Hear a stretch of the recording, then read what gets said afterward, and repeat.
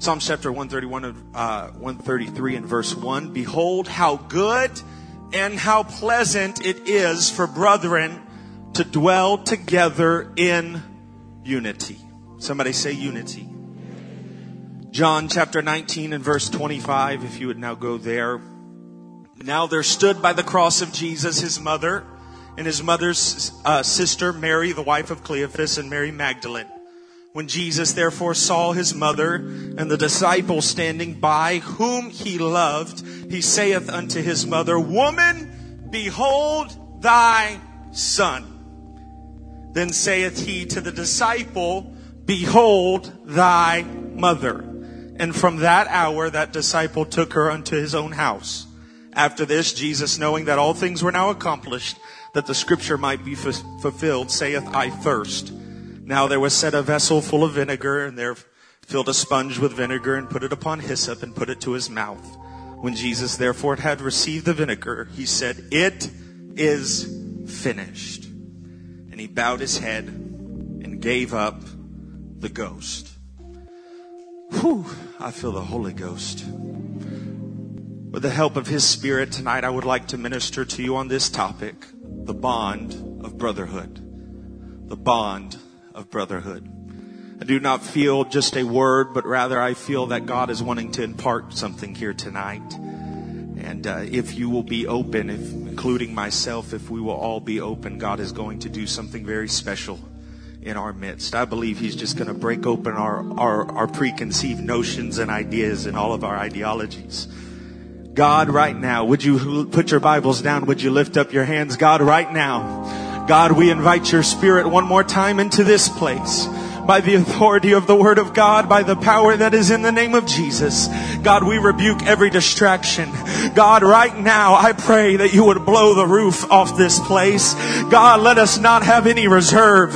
Let us be radically apostolic. Let your Spirit do what it will in this service. And we will give you all the praise, all the glory, and all the honor. And if you mean that, why don't you clap your hands? Why don't you lift your voice? Why don't you do a dance? Why don't you thank him? For he is a good God.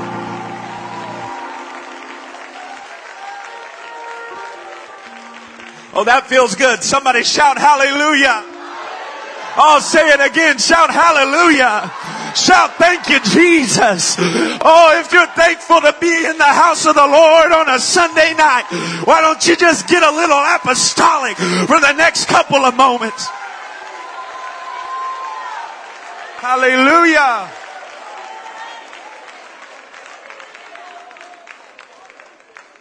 You may be seated in the presence of the Lord. As Jesus hangs from a cross, bloodied, beaten, bruised, and betrayed, we find that seemingly eternity itself hangs there in hesitation on that day. Because as the Creator surveyed the crowd through swollen eyes, there in a sea of vile faces was the familiar glance of a friend. Not just a friend, a man whom he loved. John. As he breathes his last few breaths as the man Christ Jesus and begins to close the book on a dispensation, he lifts his voice to say something I am sure that caught many on that day by surprise, including John himself. It seemed out of order. It seemed unnecessary. It seemed like something that did not need to be added to such a precious moment. But God, manifest in the flesh, would lift himself up on the nails of that cross, that his lungs may come above the blood that was filling his chest cavity, just long enough to catch his breath to utter these words: Woman, behold thy son. Disciple, behold thy mother. The same voice that spoke the heavens and the earth into existence has one last proclamation that John would be elevated to the office in the position of a brother. I said John would be elevated to become Jesus' brother. This is how important brotherhood is to God. Out of all the things he could have said, all the business he could have taken care of, he uses the weight and the magnitude of this moment to make this illustration that there is an importance behind brotherhood, that there is a bond that you can be a part of called brotherhood. There is a relationship that is necessary called brotherhood. But why John? I know John was not perfect. I'm sure that there were some things that Jesus and him did not agree totally on. I'm sure there were quarrels. I'm sure there were differences of opinion. I'm sure there were people far more qualified. There were people that everybody else would have said, this should be the man. However, God chose John. God chose John. Why? Because John was there. John was there. Sister Myers, he was there. This was an office that he had filled far too many times. Time and time again, John was there. When they spit on him, John was there. When they cursed at him, John was there. In the highs and in the lows, on the Mount of Transfiguration, John was there. No matter what it took, no matter the sacrifice, no matter what he had to give, John knew one thing. Wherever Jesus is, I will be. I will be with my Savior.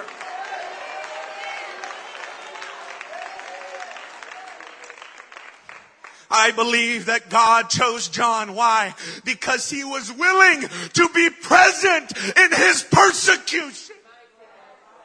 While others they turned and they hid their faces. While others ran for caves. While others denied him. John said, I will be there. I will share in his suffering. I will be present in his persecution. No matter what, come good, come bad. Nothing can separate me from the love of God. Oh, anybody thankful? Oh, for the love of God. He was willing to share in his suffering. Why is this important? Why are you pulling out such a weird and obscure moment? Really? Why this? Because God's very next move of Jesus hanging on the cross, is he calls for a cup. They put it to his lips. He begins to drink. I cannot imagine the sensation, the thoughts that came over John as he thought back to some 3 years earlier when a contract was made between him and the Almighty, when God would look at him and say, can you drink from the cup which I drink from? It was God reminding him of the contract that he had made all that time, not so long time ago. It was a reminder. John, you agreed to be present. You said you would walk like I walk. You said you would talk like I talk. You would go through the things that I would go through. You would drink from the cup. Whether it be persecution or whether it be promise, you're going to drink from the cup. I know there are a lot of different Bible scholars that are far more educated than I. I'm sure Bishop or Pastor Myers can preach a far better sermon on this topic than me. And if they say the cup is something different, absolutely it's something different. I'm not here to imply that the cup was one specific cup in one specific place, but rather the cup represented something much more. It represented a lot in life. It was a physical demonstration of a spiritual offering office, that there will be sacrifice. There will be dedication. If you want what I have, you have to give what I gave.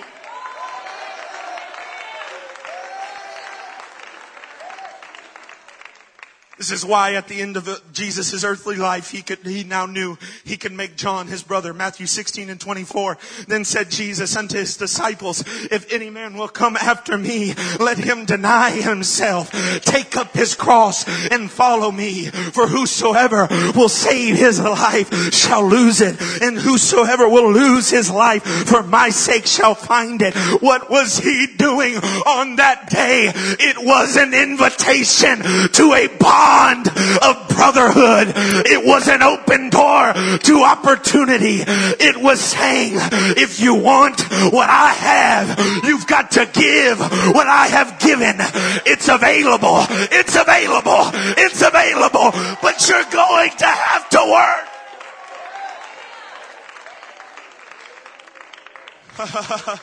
Hear me. God impressed upon me that the true definition of brotherhood has nothing to do with blood.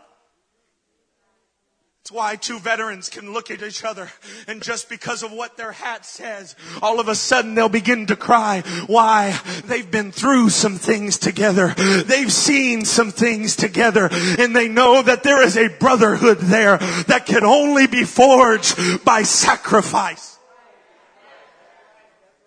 That's why the true definition of brotherhood is to share in each other's sacrifice, to walk a mile in each other's shoes, to know that that person is willing to go just as far as I'm willing to go. They're willing to sacrifice like I'm willing to sacrifice.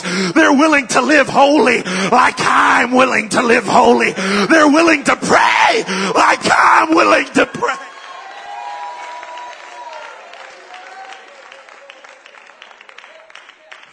That is what makes us family, ladies and gentlemen. It is a bond of brotherhood, knowing that there's someone else that's willing to share in my sacrifice, knowing that there's someone else that's willing to play on the same level. There's someone else that's willing to give their all. Mark chapter 3:35, for whosoever shall do the will of God, the same is my brother and my sister and mother. Philippians 3:16, nevertheless, whereto we have already attained, let us walk by the same rule.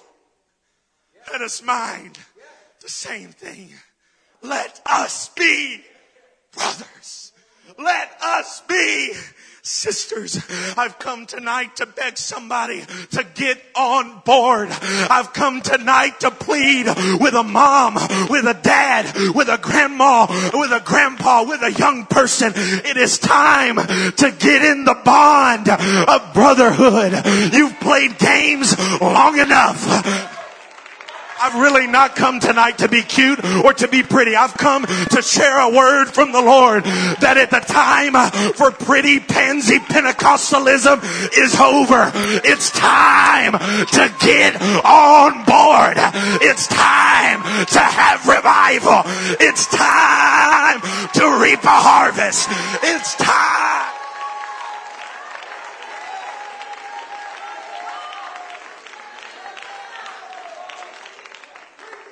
We're going to do that. We've got to mind the same things. There are no shortcuts to brotherhood. There is no such thing as discount discipleship. I don't care what they told you. I don't care what Joel Osteen told you. I don't care what that Instagram reel told you. You hear me in the Holy Ghost. And I'm not trying to be mean. I'm not trying to be hateful. But there is a bond that we call Pentecost. There is a bond that connects us, that says they believe what I believe. They preach what I preach. They give what I give. They baptize like I baptize. They talk in tongues like I talk in tongues. They live like I live.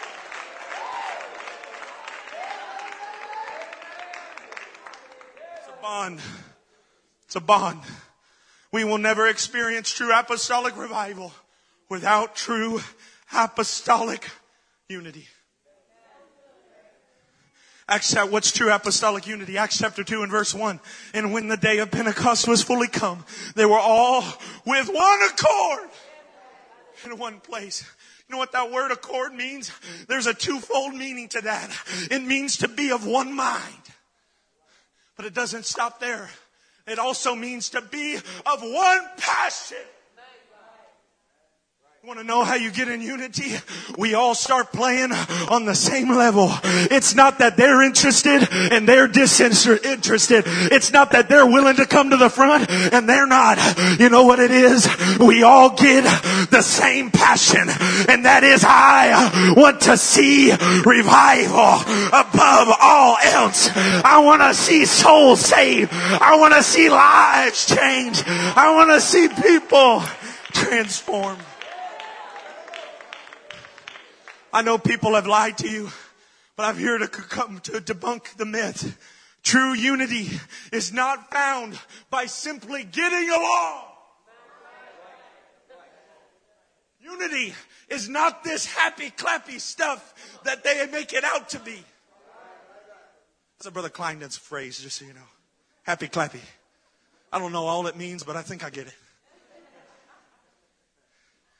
It's not all sunshine and rainbows. It doesn't mean that you're never going to be offended. It doesn't mean that the preacher's never going to step on your toes. You know what unity is? It's getting of one passion. It's knowing that they're going to show up on a Tuesday and pray when I show up and pray. They're going to fast when I'm fasting.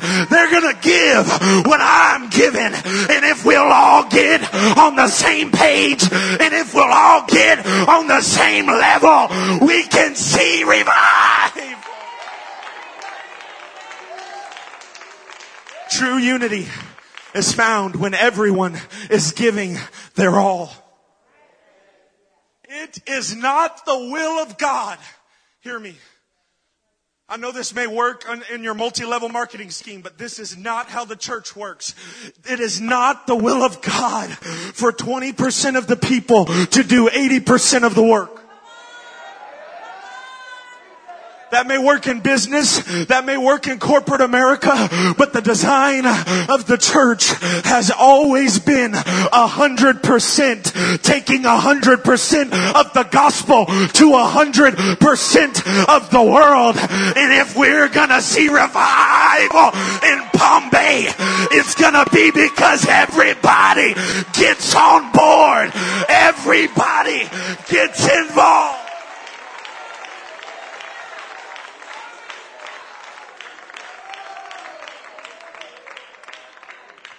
There is a holy army that is rising up that's going to see revival like we've never seen before.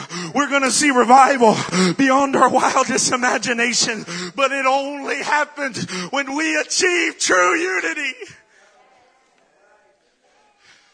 It only happens when everybody gets a hold of a reckless abandon to take this whole world. But give me Jesus. What does this world have to offer anyway? I don't want anything that they have. Well, I just want my kids to experience some things. What? Drugs? Alcohol? Waking up in a bed with God knows who? Oh, you really want them to be experienced? Oh, no. You know what I want the next generation to experience? You know what I want my generation to experience? I'm talking about million soul and billion soul revivals. I'm talking about the blind eyes open. I'm talking about the deaf ears being unstopped. I don't need what this world has to offer. Take this whole world, but give me Jesus. Oh, somebody lift your hands. The Holy Ghost is here.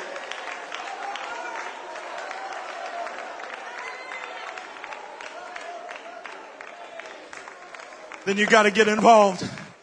Turn to somebody and say, you got to get involved. There's no such thing as discount discipleship. There's no such thing as half price anointing. You can't get a buy one, get one mantle. If you're going to give him,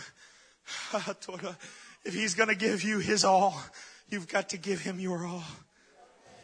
The Bible states in 1 Peter 2:9, but ye are a chosen generation, a royal priesthood, a holy nation, a peculiar people. Notice, if we are to be included in the priesthood, Pastor Myers, that implies that the priesthood was more than just a birthright.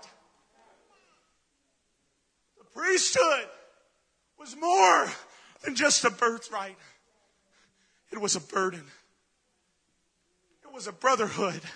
It was an understanding, Sister Myers, that when I wake up to go chop down that wood, to put it on that altar, to kill that fatted calf, to sprinkle his blood throughout that tabernacle, there's going to be somebody else that's right beside me that says, we can do this thing.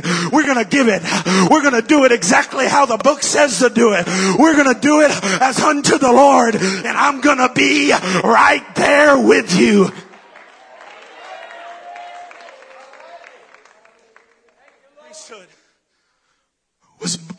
It was a brotherhood. It's the burden, hear me, that forges us together.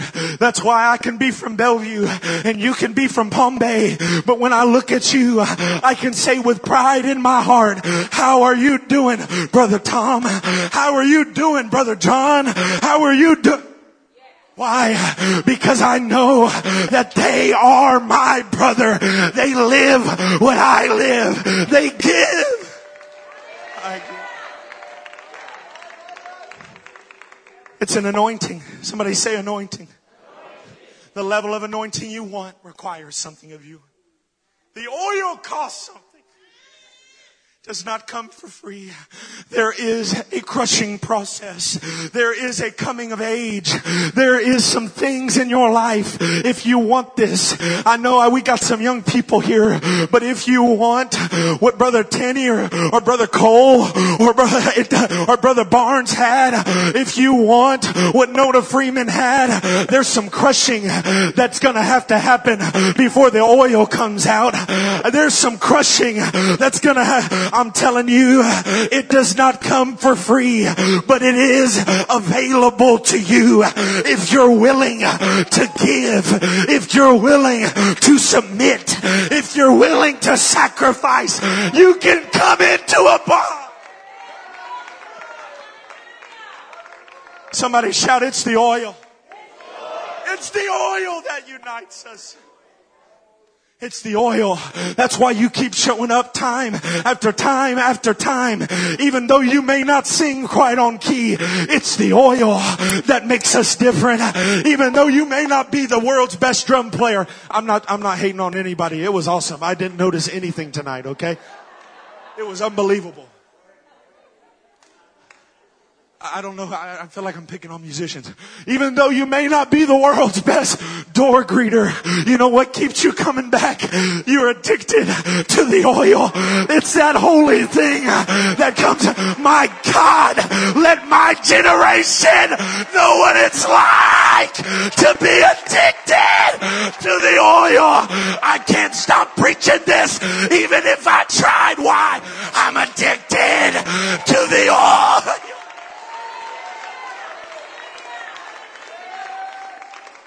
It's the oil that unites us. That's why you'll always be closer to your church family than you will even your natural family. I just kicked up against some things. Because you're talking about my family, Brother Luke. I know, but I'm talking about your family in here. Well, Brother Luke, blood is thicker than water. Maybe. But the oil's thicker than them both. You hear me? That's why we come into this house. Well, I got a family gathering. No, you have a family gathering on Sunday morning and Sunday night and Wednesday that we don't miss. Why? Because this family matters more. It's the oil that connects us. It's the oil that connects us. I know you may be blood, but we're oil. And the oil is what brings the power.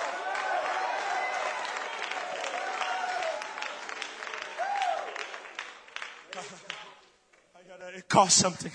You're going to have to give up some things. You're going to have to lay some things down. You're going to have to change the way you dress sometimes. You're going to have to stop going to that place.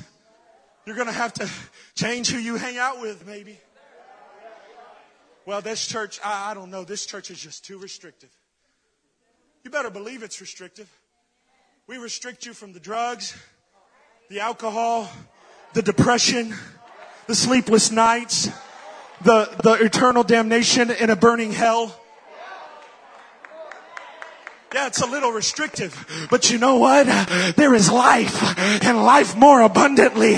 You can have it. You can have it. I don't need any of it. I don't need anything they have. You know why? Greater is He that is in me than he that is in the world.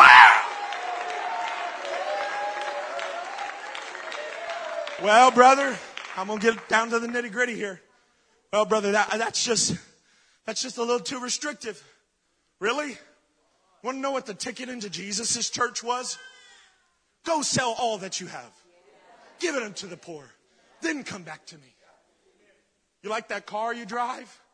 Like that house you're living in? I would say Jesus' church was a little bit more restrictive. Lay down your life. Pick up a cross. Follow me. Many of you will suffer for my name's sake. Sounds a little restrictive. But you hear me?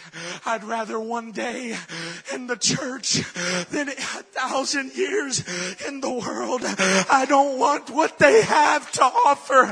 You hear me? The wages of sin are still death. But if you will come unto Him, all you are hurting and are heavy laden, He will give you joy. He will give you peace. He will give you refreshing. Come on, there's beauty for ashes. There's joy unspeakable and full of glory. Don't ever forget. Some of you don't ever need to forget where you came from. How dare we try to change this for others? How selfish are we? You know why your life was changed? Because you came into this church and there was a preacher that loved you enough to look you in the eye and say, call a spade and call sin and show you a way out. They were showing you a better way. Don't you dare put pressure on this preacher to change for some. Hear me. Compromise is not compassion. It is hate. If you were able to walk in these doors and hear that there's only one way to be saved and that there's only one way to heaven, and that's to repent and be baptized in Jesus' name and to be filled with the Holy Ghost, to live a holy life, you better believe the next person that comes in these doors with their scars and with their...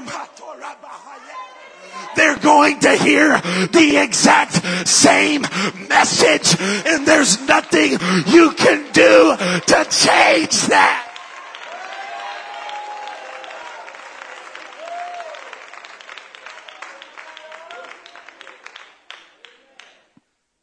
Well, we just need to be a little bit more seeker friendly. By not telling them how to get to heaven, that doesn't seem very friendly to me. By the way, I know exactly how to experience eternal life. But I'm not telling you. How selfish are we? If somebody loved you enough to say, honey, this is how you do it. This is how you live. This is how you dress. This is how your family is going to experience greater things. Then you better be willing to be man enough or woman enough for the next person that comes in. You better return the favor and say, let me show you how it's done. Let me show you how to worship. Let me show you how to praise. Let me show you how to live. invite you in to a bond of brotherhood. Sounds pretty hard, Jesus. Maybe if we just be a little bit more secret friendly. Maybe if we just skirt around the issue. Skirt around the issue. You know what Jesus did? There was a rich young man that came up to him. We call him the rich young ruler. He lists off all of his amazing accomplishments. How he's lived this stuff. How he's so close. We would have congratulated him. Man, you're close. That's what I'm talking about. You can come be a part of my church. Thank God. And he's rich. Woohoo! You can act that way all you want to. I believe in rich people in the kingdom of God. Amen. God, I can imagine the treasurer came up to him and said, hey, dude, don't blow this one. I know there's some things that aren't quite right, but let's just save that for down the road. I know there's some things that we don't just quite, I know he doesn't live the way we live, but maybe if we just accept it, then we can get his money and he can be a part and everybody's happy. But compromise is not compassion. And Jesus does not skirt around the issue. He loves him enough to look him in the eyes and say, this one thing thou lackest. Sell all that you have. Jesus, I know it got real quiet on me. I'm going to get to the fun stuff and we're going to shout here in a minute, but my goodness, I feel like I'm helping somebody. I feel like I'm breaking something open in this atmosphere. Jesus, you might want to skirt around that one. You're telling this guy how to live. That's legalism. That's love. You don't look at somebody that's dying of cancer and tell them how to work out. You show them how to be. Tell them what's going to save them. And you hear me? I believe that everything should be done decently and in order. I believe everything should be done and seasoned with compassion. But compassion cries out from within you to say, let me show you a better way.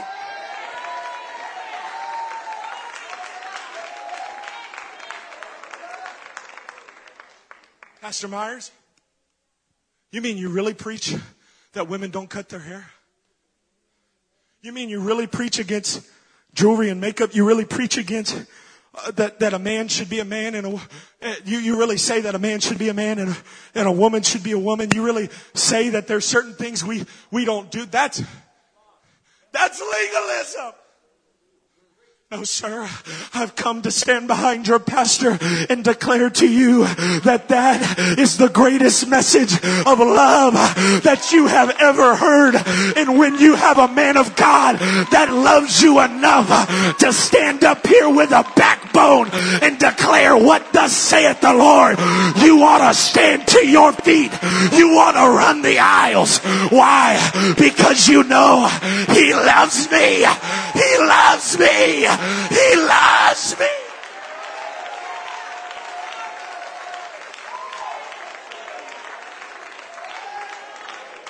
He loves you enough to bring you in a bond of brotherhood. What is he doing by all of that? He's inviting you. Where did you get that from? Jesus? Why do we try to be holy? Be ye holy, for I am holy. What was he doing? He was inviting them to be his brother. He was showing them what to do. Young preacher, hear me. If we don't say it, nobody will say it. You better preach it in love. You better preach it in love. But at the end of the day, you better preach it. At the end of the day, you better say it. At the end of the day, it's your responsibility.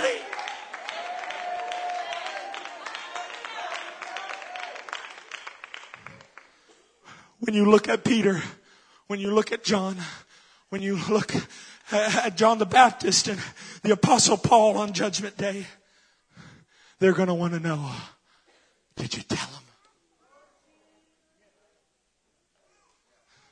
I experienced shipwrecks. I experienced scars. I was crucified upside down. I was beaten and despised so you could tell them. I went through persecution. I'm telling you, there's going to be verbal being up there, and he's going to look at you and say, did you show him how to pray like I showed him how to pray? Did you tell him how to live like I told him how to live? Did you love them like we loved? Or are we going to have to say, I got scared? I just wanted to keep the unity. That's not unity. That's hate. That's compromise. For two are better than one, for if they fall. We use this scripture till it's blue in the face. I love it. It's an incredible scripture. It's a godly scripture. It's inspired by God. It's in the book. But we misquote this. We put this in the wrong light all the time. Why are you hanging out? Please hear me. I'm not talking about just trying to reach the lost. You reach the prostitute. You reach the beggar. You reach whoever you need to reach, okay? That's not what I'm talking about. Why were you hanging out with that person in the youth group that you knew you weren't supposed to hang out with?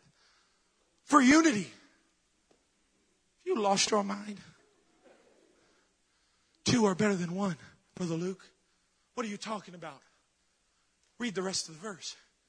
For if they fall, the other will be there to lift him up.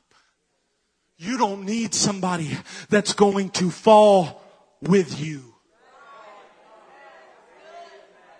Stop attaching yourself to people that are willing to fall with you, and start finding some people that love you enough to get a footing and to say, there's a better way.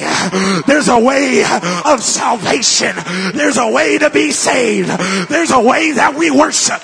There's a way that we speak with other tongues. Get in unity. I gotta hurry. You know, we find you are going to drive yourself miserable if all you do is hang around deadheads. You're going to drive yourself miserable. I'm preaching. I believe in love. I believe in kindness. But if you're connecting yourself to people that are speaking against this man of God, if you're connecting yourself to people that are speaking against this faith, even if it's via Facebook or Instagram, well, I just like what they post. But they're posting false doctrine. You have no business liking.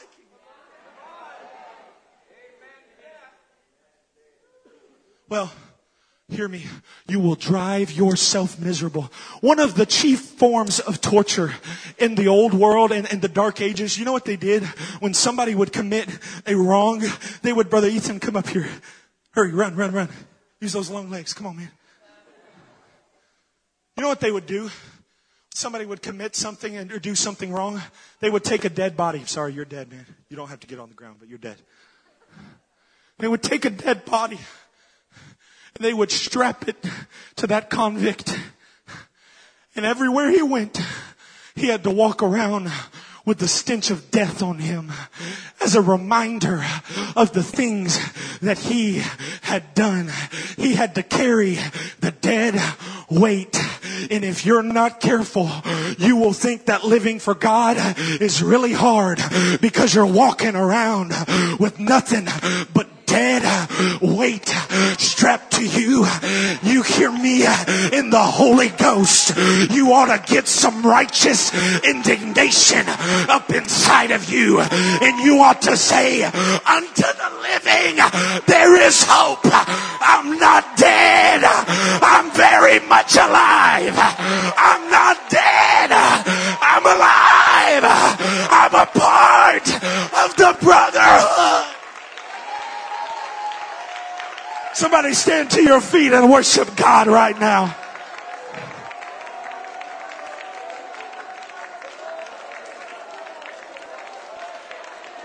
Oh, Something's trying to sweep through this house. You want to shake off that death. You want to shake off that carnality. You want to...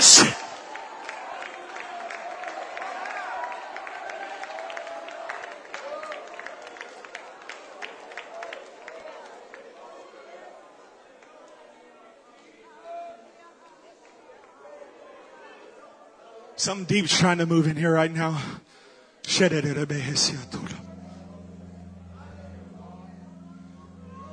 may be seated real quick. I'm going to share one more story. World War II, we find they came up with these things called challenge phrases. Challenge phrases were very simple. It was a phrase that the Allies would know that the enemy did not know. It was a certain sound that the enemy did not know, to distinguish the brothers from the foes. This is a biblical concept. The Bible we find where there's two armies. He says to tell them Shibboleth.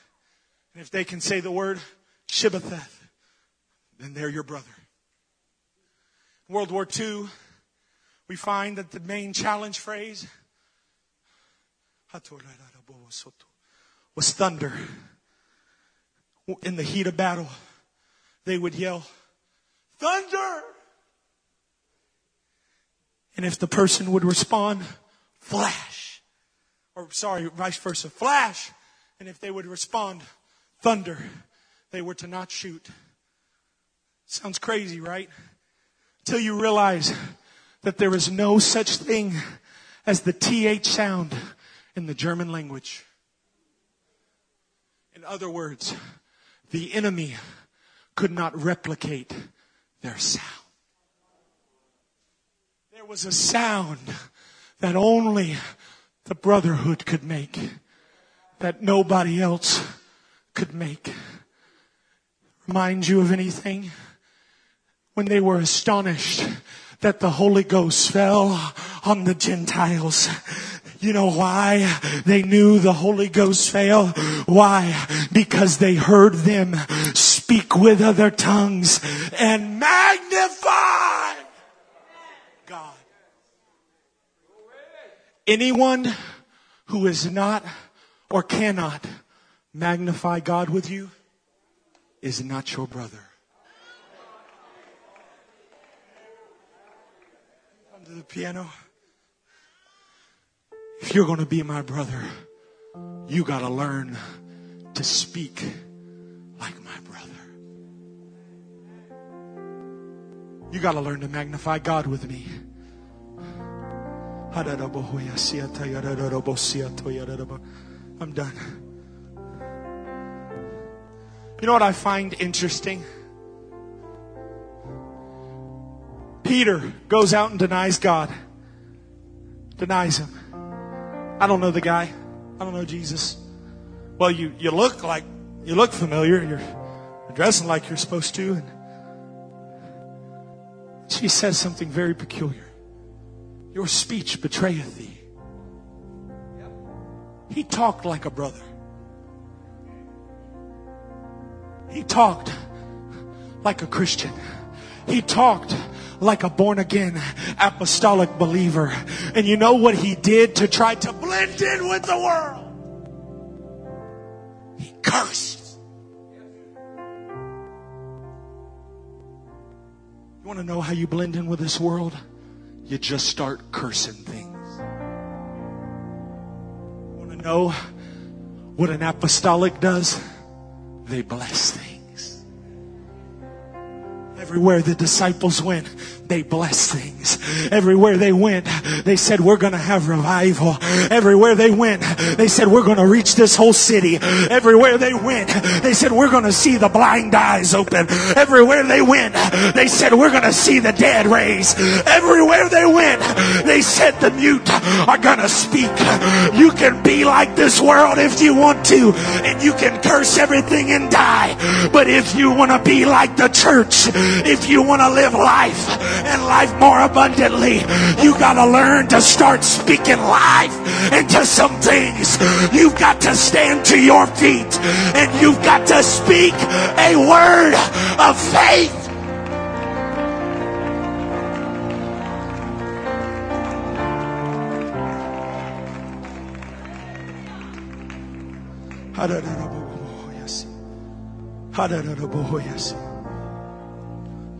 You got to speak a word of faith. Faith is the substance of things hoped for. You want to know how you start operating in the gift of faith? You just start hoping again. You know what you do? You just say, man, I hope I'm going to see a 1 billion soul revival. And then all of a sudden it becomes faith, and you start saying, I'm going to see a 1 billion soul revival. I'm going to see the blind eyes open. I'm going to see the deaf ears unstopped. I'm going to see something that this world has never seen before. But it all starts with hope. These altars are open. I want us to come to the front. We're about to worship together. We're about to worship together. We're about to push together. We're about to break through together. I don't want you to come here and hang your head low. I want you to get ready. Worship team, if you step onto this platform, you're stepping on full of the gift of faith. There should be no doubt. There should be no doubt. There should be.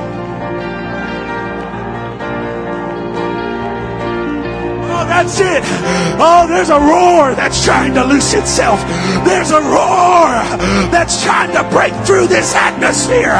Somebody ought to lift your voice.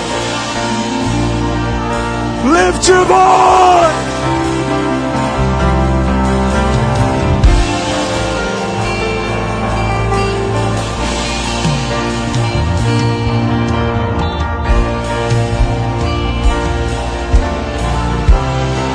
This is what we're going to do.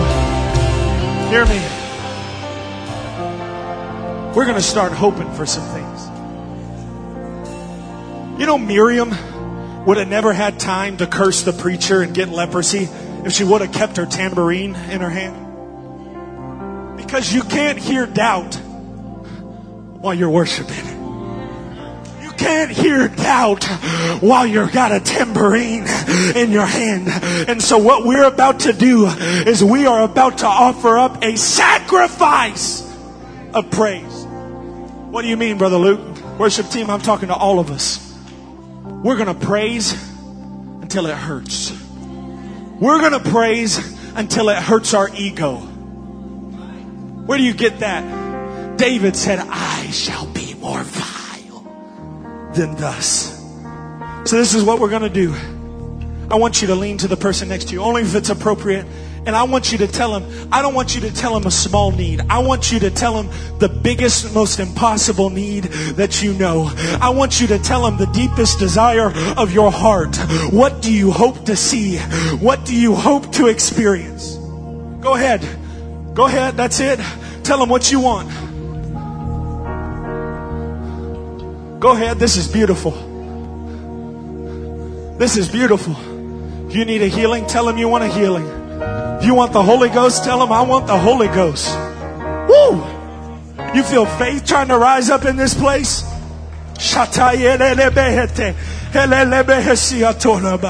This is what I'm going to do. I'm going to speak the word of faith. And when I speak the word of faith, I'm going to shout hallelujah. After I shout hallelujah, I want you to shout it at the top of your lungs. And then I want you to go absolutely nuts. I want you to praise until you're embarrassed of yourself. I want you to lose all awareness of your surroundings. And if you do that, God inhabits the praises of his people. The more radical you get, the more radical he becomes. Are you ready? Are you ready? Are you ready? If you're ready, shout yes. If you're ready, shout yes. By the authority of the Word of God and by the power that is in the name of Jesus, I command all fear to flee. I command all sickness to bow. And I loose the Holy Ghost to outpour over this place in the name of Jesus. Shout hallelujah.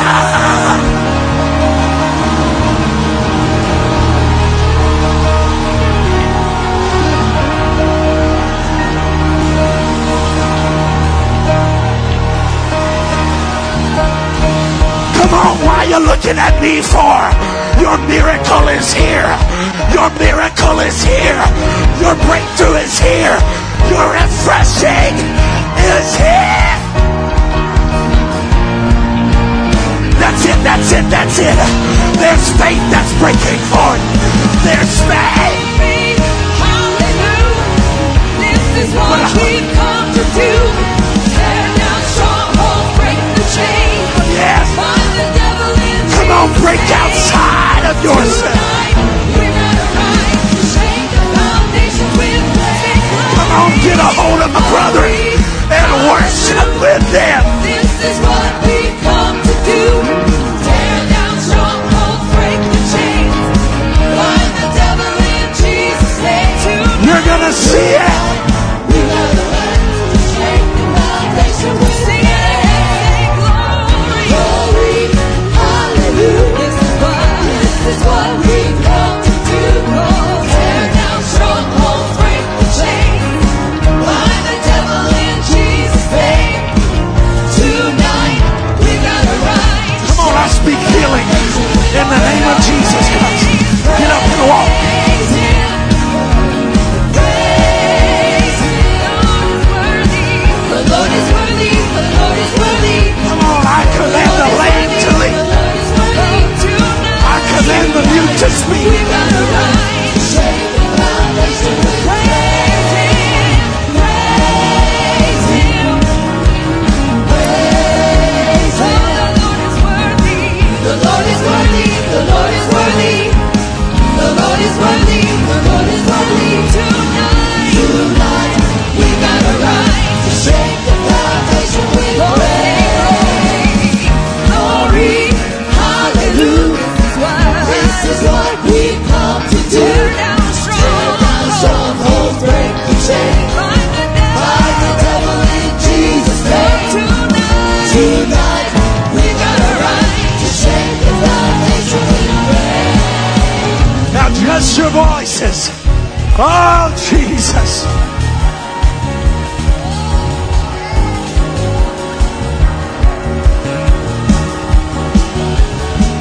Now look, I'm about to get out of this microphone. I've been up here for way too long. I apologize. But God's not done. There's about to be another wave. If Peter walking on the water taught us one thing, it's that God is willing to meet us in radical places. What do you mean, Brother Luke? The more radical you become, the more radical He becomes. That's why I do not understand, part of my language, deadhead. If you knew how attracted God was to your praise, how would you praise Him? If you knew that the only thing standing between you and your family being saved was you getting a little wild every now and then.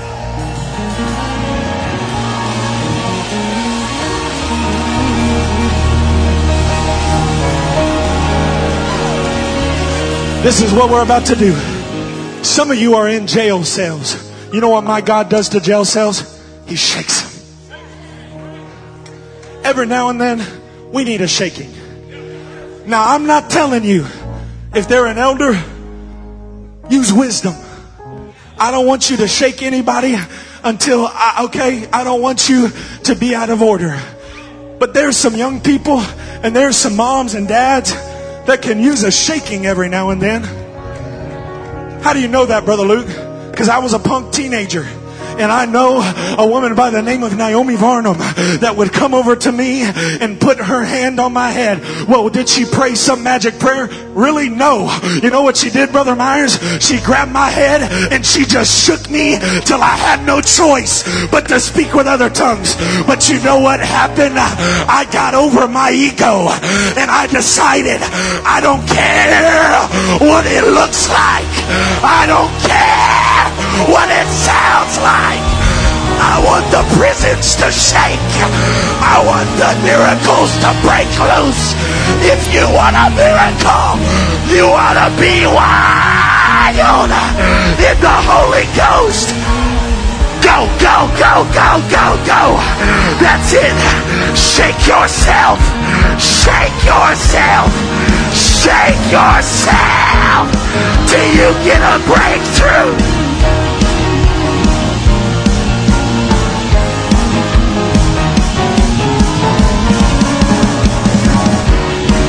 Come on, we're breaking it through before winds ever starts. We're breaking it through before winds ever start. Jesus.